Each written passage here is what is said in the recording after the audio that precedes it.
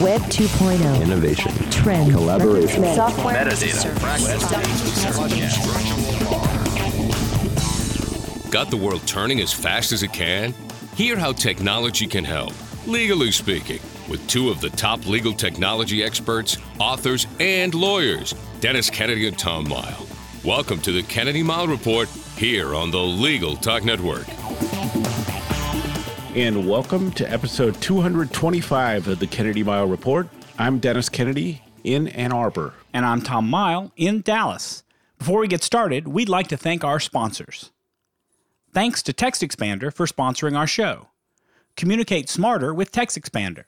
Gather, perfect, and share your knowledge. Recall your best words instantly and repeatedly. Learn more at textexpander.com/podcast. And we'd also like to thank ServeNow, a nationwide network of trusted pre-screened process servers. Work with the most professional process servers who have experience with high-volume serves, embrace technology, and understand the litigation process. Visit servenow.com to learn more. In our last episode, we talked about our presentation on cybersecurity for collaboration tools at the recent College of Law Practice Management Futures Conference. Some thought our perspective was a little pessimistic, let's say. In this episode, we decided to go even darker and try to shine a light on the dark web. Did you see what I did there, Tom? I did. What's all on our agenda for this episode? Well, Dennis, in this edition of the Kennedy Mighell Report, we will indeed be discussing the Wild West of the so-called dark web, what legal professionals and others need to know about this little-known part of the internet. In our second segment, we'll talk about Gartner's latest top 10 strategic technologies for 2019. And as usual, we'll finish up with our parting shots, that one tip, website, or observation that you can start to use the second that this podcast is over. But first up, the dark web. Like most things, the internet has many facets. Not all of them are well known or even particularly good.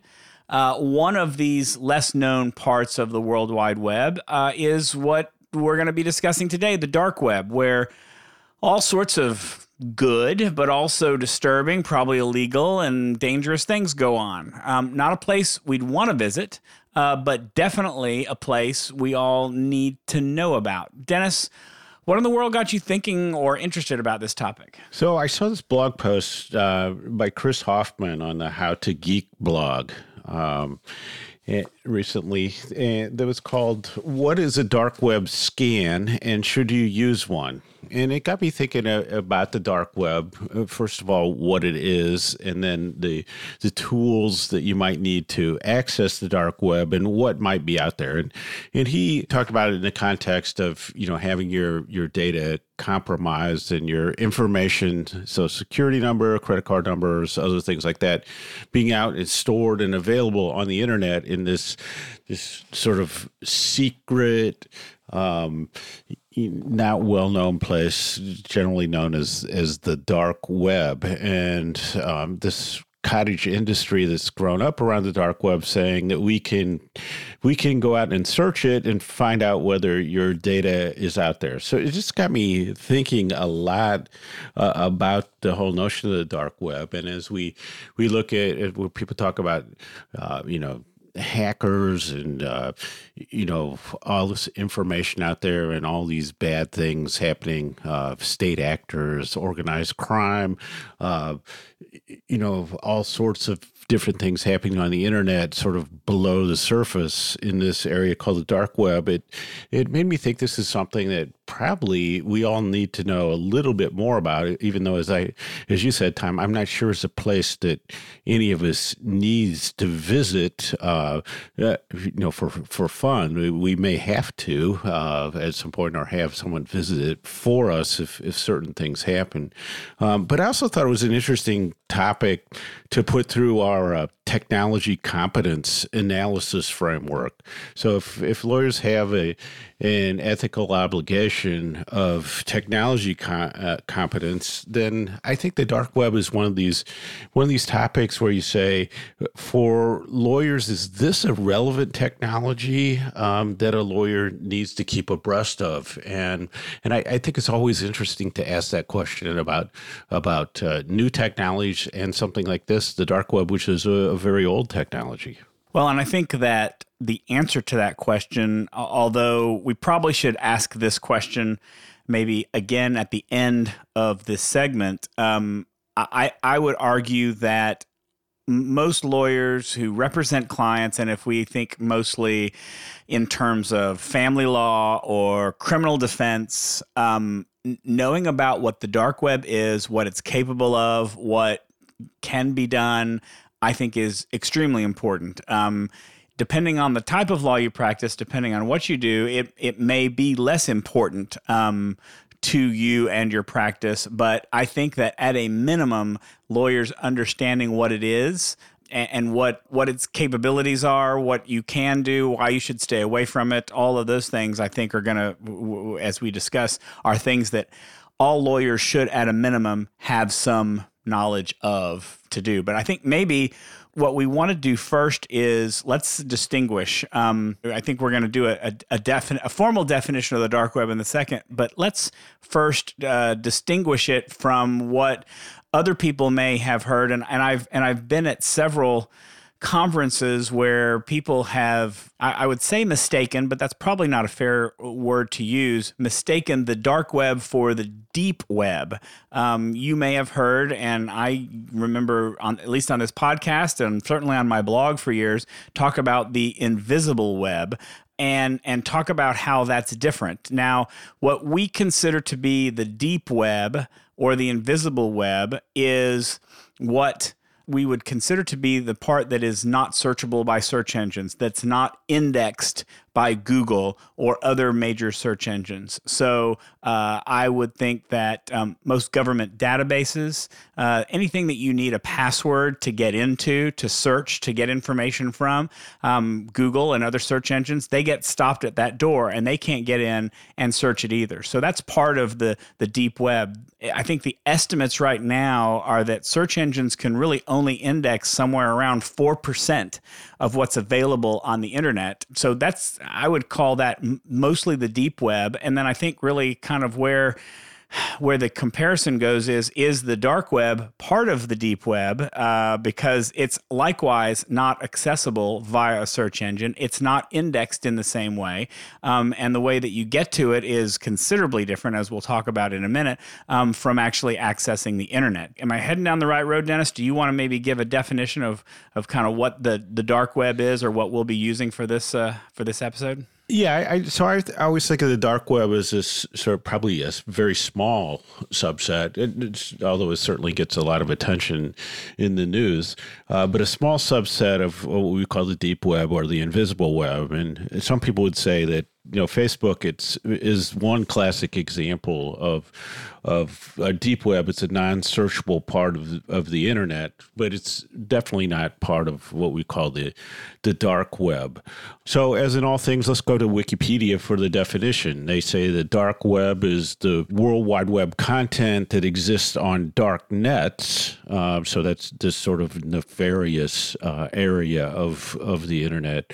And then they overlay networks and they use the internet, but they require specific software configurations or authorizations to access.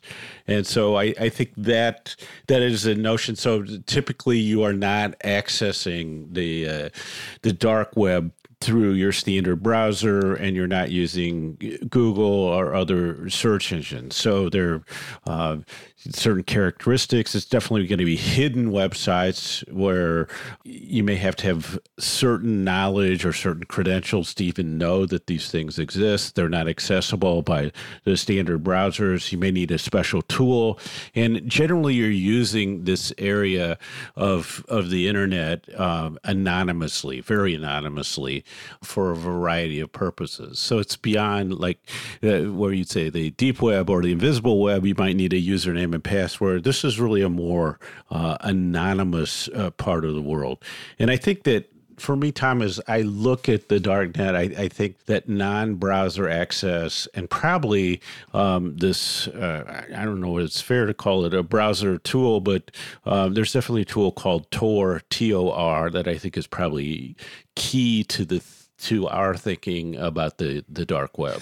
Well, that's right. I mean, I think that you kind of described it the right way, that the characteristics are, it's not something that wants to be found easily. Although the dark web uses URLs and maybe not exactly traditional web addresses, but there are addresses to get to sites, there's no guarantee that those URLs are going to stay the same from one day to the next. They change frequently.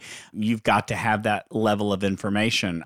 And Dennis, as you say, there are a couple of ways to access the dark web. Probably the most common is using Tor. Tor is known as the onion router, and when you're using Tor, you are in what is known as onion land. And the reason for that is that there are those who would compare the dark web to an onion. There are a number of layers that you have to navigate and get from one layer to the next before you can actually get to where you're going. And for that reason, getting into the dark web can sometimes be slow. The connectivity is not always good in that area, but you have to have a special tool. And in a minute, I'm going to kind of walk through the steps to take if you want to do it yourself, and really how complicated and how many steps it takes to really do it in a way that's safe and effective.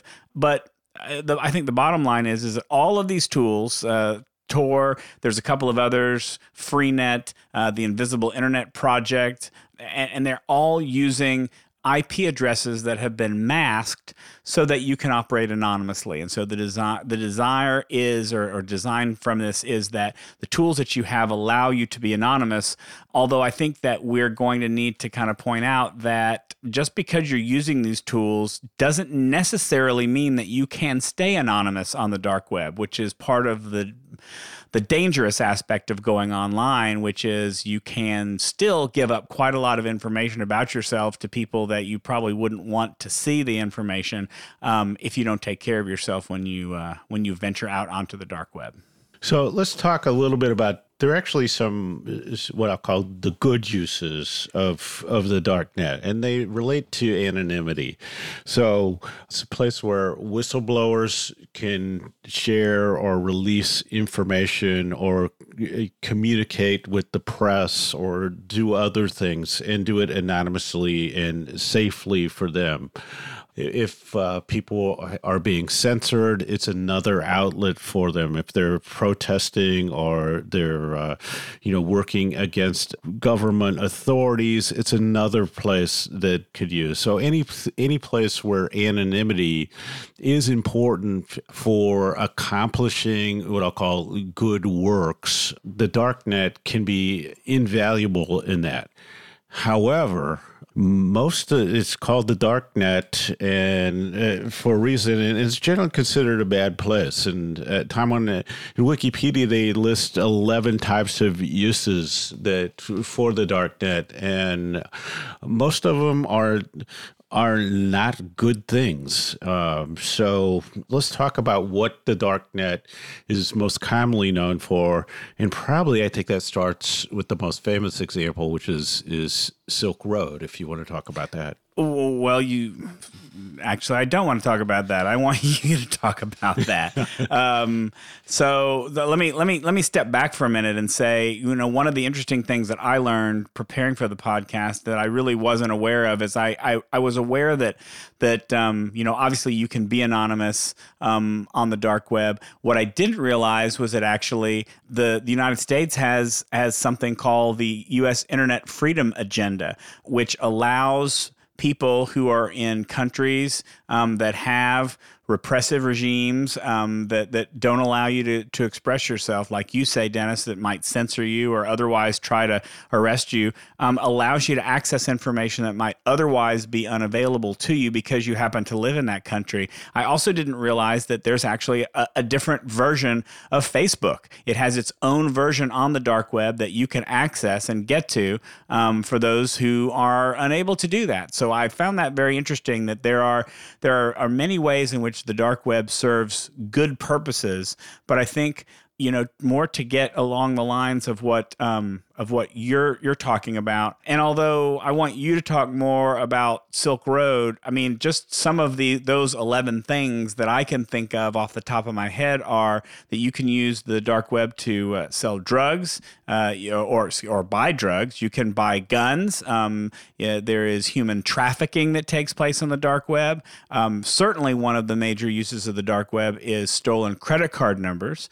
Lots of stolen identity information, child pornography. I think it probably goes without saying there's quite a lot of that.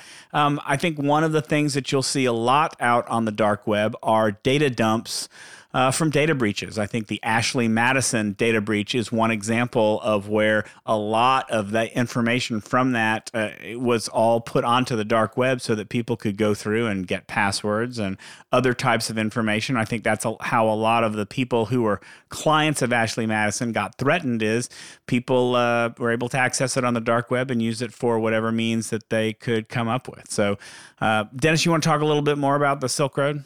Yeah, so the Silk Road was probably the most famous example, and people can dig into the more details if they want. But basically, the idea was created this online marketplace called Silk Road, where basically anything goes or anything went, and you could buy and sell anything, and from drugs to weapons to hiring hitmen to so the stories were amazing. So it was like everything that you would be afraid of in your worst nightmare about the internet, and it was kind of rolled up and shut down. So, but it gave people a flavor of what might be out there and what might be possible. And I think that's if you have an idea of what the dark web is, it probably comes from the reporting around Silk Road. And as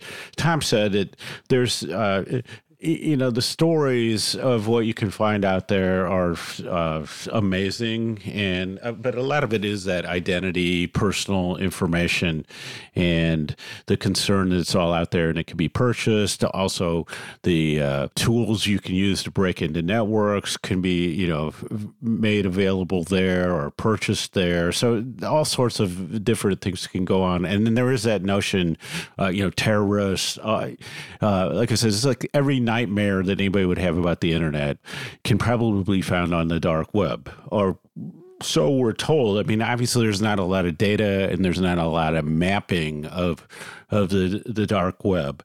So there are a lot of risks, but I also think that what people discovered is that a lot of these things are scams, they're hoaxes, they're ways to trick people who think they're buying some other identity information to giving up their own identity. There are obviously lots of money scams, usually typically involving Bitcoin. So it is a very wild place that probably if you don't know what you're doing at all, you're more than likely just to be completely ripped off. Okay, so we've been talking about a lot of the reasons why the dark web is not a good thing, why there are a lot of bad things out there. I think that for the purpose of lawyers knowing this, just to know that it exists and it's out there, that's a good thing. But are there ever, I think we probably should talk about, are there ever occasions when a lawyer would need to access the dark web on behalf of a client? What would some of those circumstances be, Dennis? What you typically would think of is if you wanted to find out whether passwords or accounts or identification information had been compromised or released. Then you say, if I did a search and I found that Social Security number, or credit card numbers, those sorts of things were out there and available, and especially if they were being sold, that could be useful in any number of cases or representations. I think to the extent that you find the tools that somebody could use to get on the dark net as part of your regular discovery or forensics identification, it should tip you off that there could be some other things going on, and it may give you some indications that or follow up on some suspicions you might have that somebody is using what I'll just call hacker tools, because you can tell that they at least downloaded them from the dark net. So those are probably the ones that come first to mind for me, Tom. Well, no, I agree. I think those are generally the reasons why a lawyer would want to access the dark web. But I think that I personally can't think of any good reason why a lawyer would want to access the dark web on their own. I have no desire. I mean, even though I may have some type of morbid curiosity, like I would want to watch an automobile accident or something like that to be able to go out and see some of this stuff, just hearing about all the things that can happen to you when you connect a computer to the dark web are pretty much enough for me to say if I were a lawyer and I needed to get to this information, I would be hiring someone immediately to do it for me and not to do it myself. And so I kind of was to demonstrate that. I consulted, who I usually do when I want to talk about security and things like that, talk to our good friends Sharon Nelson and John Simic, and they kind of provided a good list of here are the things that you need to do to access the dark web. So you've got to first utilize a dedicated computer. It's got to be its own computer dedicated to accessing the dark web. You have to create a virtual machine on that computer so that you can access it. You've got to make sure that your operating system is patched. There can't be any flaws in it. It's got to be the most recent version of your operating system. You have to be able to make sure that the administrative access is changed so somebody can't take control of that computer. When you access the dark web, you need to make sure you're using a network that's not connected to any way, shape, or form to your network. Make sure that you've got security software that's installed. We talked about using that Tor browser tool to be able to access it, so you've got to install that. You've got to use a VPN before you connect to it. All of that just seems to argue to me, why do this yourself? And then there's other rules. Don't transmit personal information while you're out there. Don't print anything. Don't open any downloaded files while you're connected. All of this to me suggests if you're going to use the dark web, make sure you get somebody who knows what they're doing and can lead you through it safely. Right. And so I think that's the notion where we say there are the white hat hackers who can help with this stuff. And so I think that you're typically looking where there would be some indication that something that you were working on either could have been compromised and information released to the dark web, or that your client or somebody else involved in the matter that you were working on was accessing the dark net. As Tom indicated earlier, probably access to darknet is going to, based on what statistics they have, is going to suggest child pornography and, maybe a few other things. It could be that, there's a lot of stolen intellectual property, so people might access, movies, music, and stuff like that. Probably less of that. It seems like a really complicated way to do that. But I'm with Tom that this is probably not a place that you want to go. It sort of reminds me of, like some high school kid saying, like, oh, I have this great idea. I found somebody who works for the mafia, and I'm going to buy dope from them. And, like they collect money from their friends, and they go and they get scared out, for their life and the money taken away from them. They end up with nothing. And you go like, who could be surprised about that? So I think there is that notion where if you're going to be involved in this or need to be involved with the dark web, you want to have somebody holding your hand who knows what they're doing, or probably you want to just pay them to do it for you. Because, Tom, you're basically talking about setting up like almost a clean room to access it, or a very, very clean computer. And I'm with you. I would probably buy a Chromebook, and that would be the only thing that I would use it for. And it would be a weird situation because it's that activity in itself is going to look very suspicious to anybody who sees it. And I guess that's as good a place as any to end this segment. Let's take a quick break for a message from our sponsors. Text Expander is a productivity multiplier. Lawyers love Text Expander because with a short abbreviation or search while typing, Text Expander can produce cover emails for invoices or signing instructions, insert templates for consistent meeting notes, perform accurate date math on the fly, and instantly present things you retype all the time. Text Expander runs on Macs, iPhones, iPads, and Windows and works in any application. Visit textexpander.com/podcast for 20% off your first year. Looking for a process server you can trust? ServeNow.com is a nationwide network of local pre-screened process servers. ServeNow works with the most professional process servers in the industry, connecting your firm with process servers who embrace technology, have experience with high-volume serves, and understand the litigation process and rules of properly effectuating service. Find a pre-screened process server today. Visit www.servenow.com.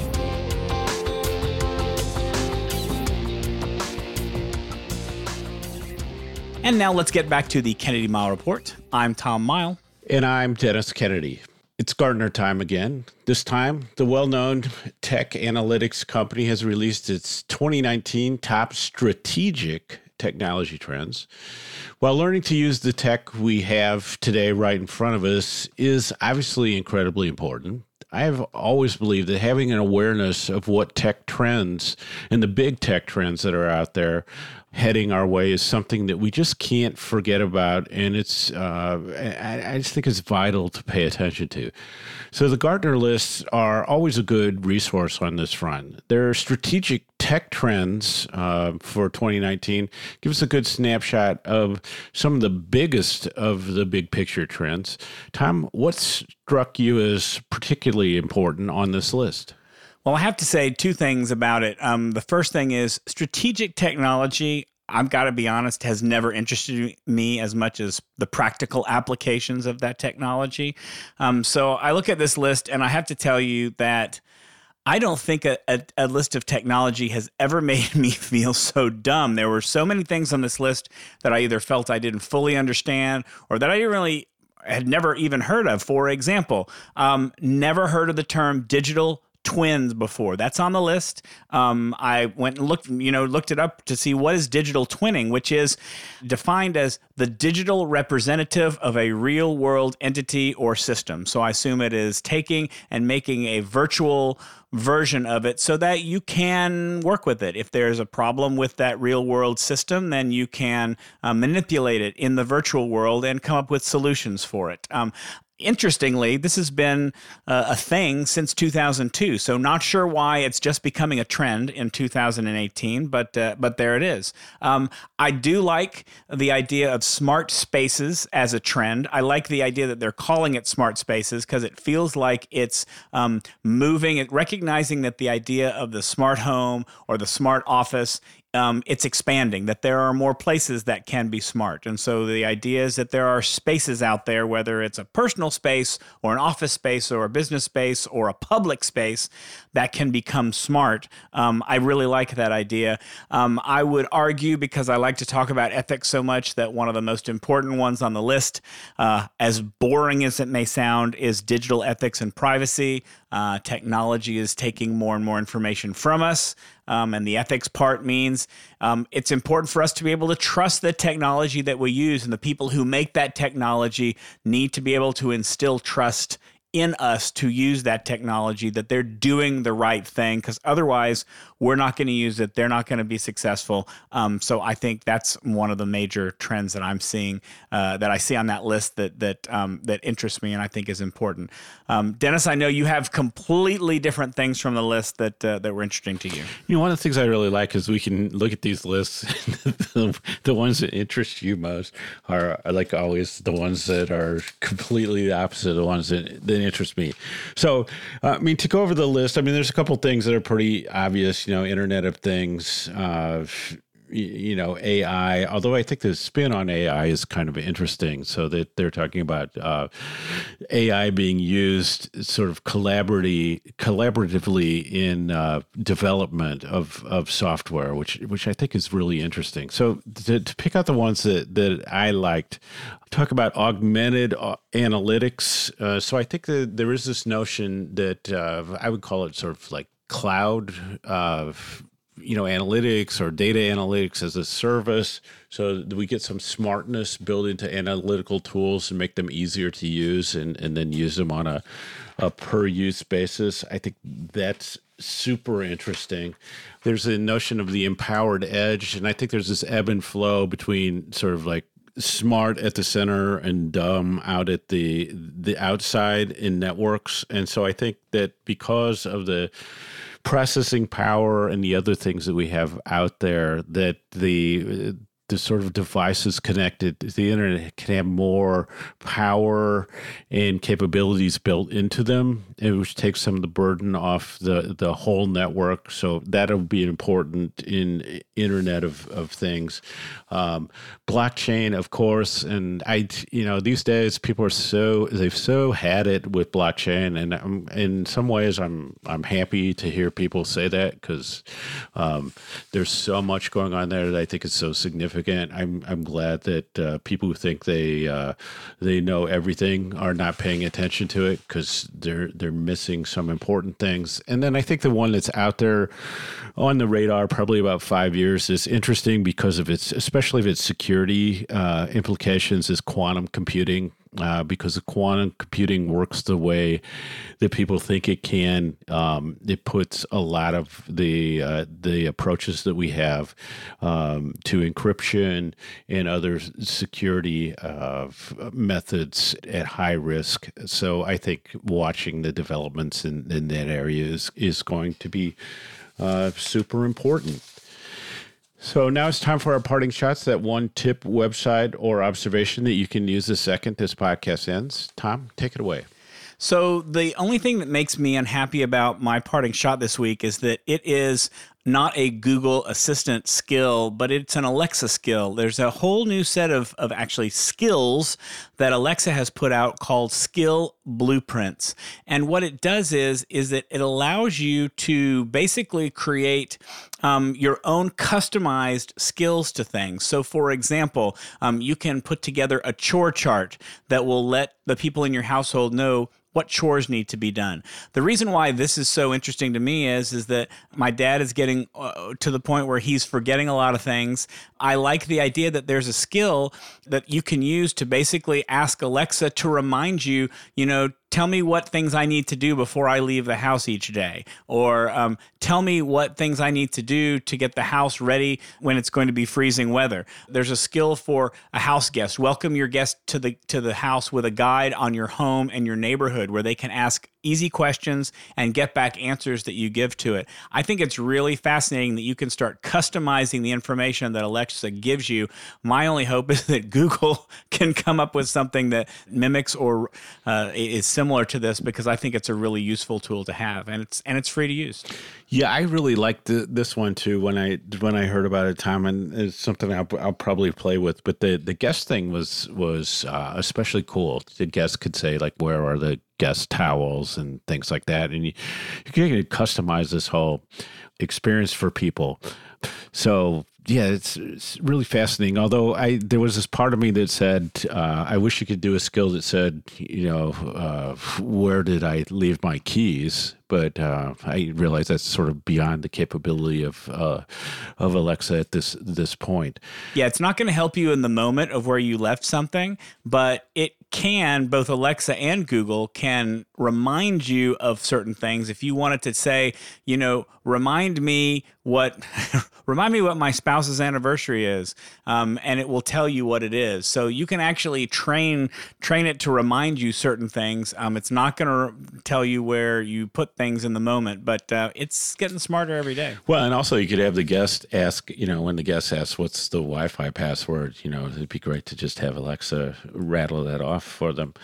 So yeah, I like that parting shot, Tom. So I have something that's based on the class I've been teaching at Michigan State, and I've just grown to like there are two tools that we've been using to look at business models and to turn business ideas into actual action and to move them forward. And they both come from Strategizer with a Y.com. One is the business model canvas, and the other is the value proposition canvas. And these are some of my favorite tools where you start to, once you use them and you say, wow, everything looks like I can use this tool with, So Tom and I wanted to figure out like how to promote our book better. We're going like, we could just use the business model canvas and figure out all, the components of that promotion project or a new business or whatever.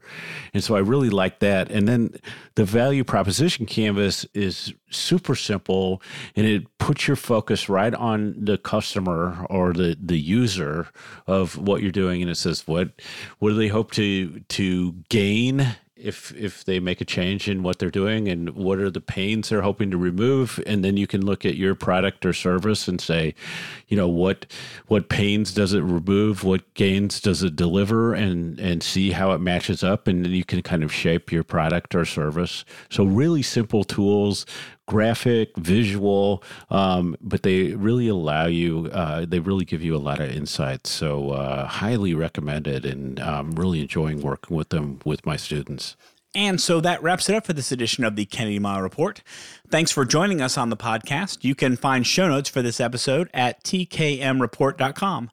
If you like what you hear, please subscribe to our podcast in iTunes or on the Legal Talk Network site, where you can find archives of all of our previous podcasts. If you'd like to get in touch with us, you can reach out to us on LinkedIn, on Twitter, most of the social network venues. Leave us a voicemail, though. We still love to get voicemails. We can feature your question or comment on our B segment. That number to call us at is 720-441-6820.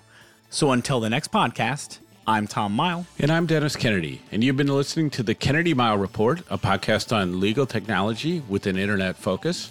If you like what you heard today, please rate us in Apple Podcasts, and we'll see you next time for another episode of the Kennedy Mighell Report on the Legal Talk Network.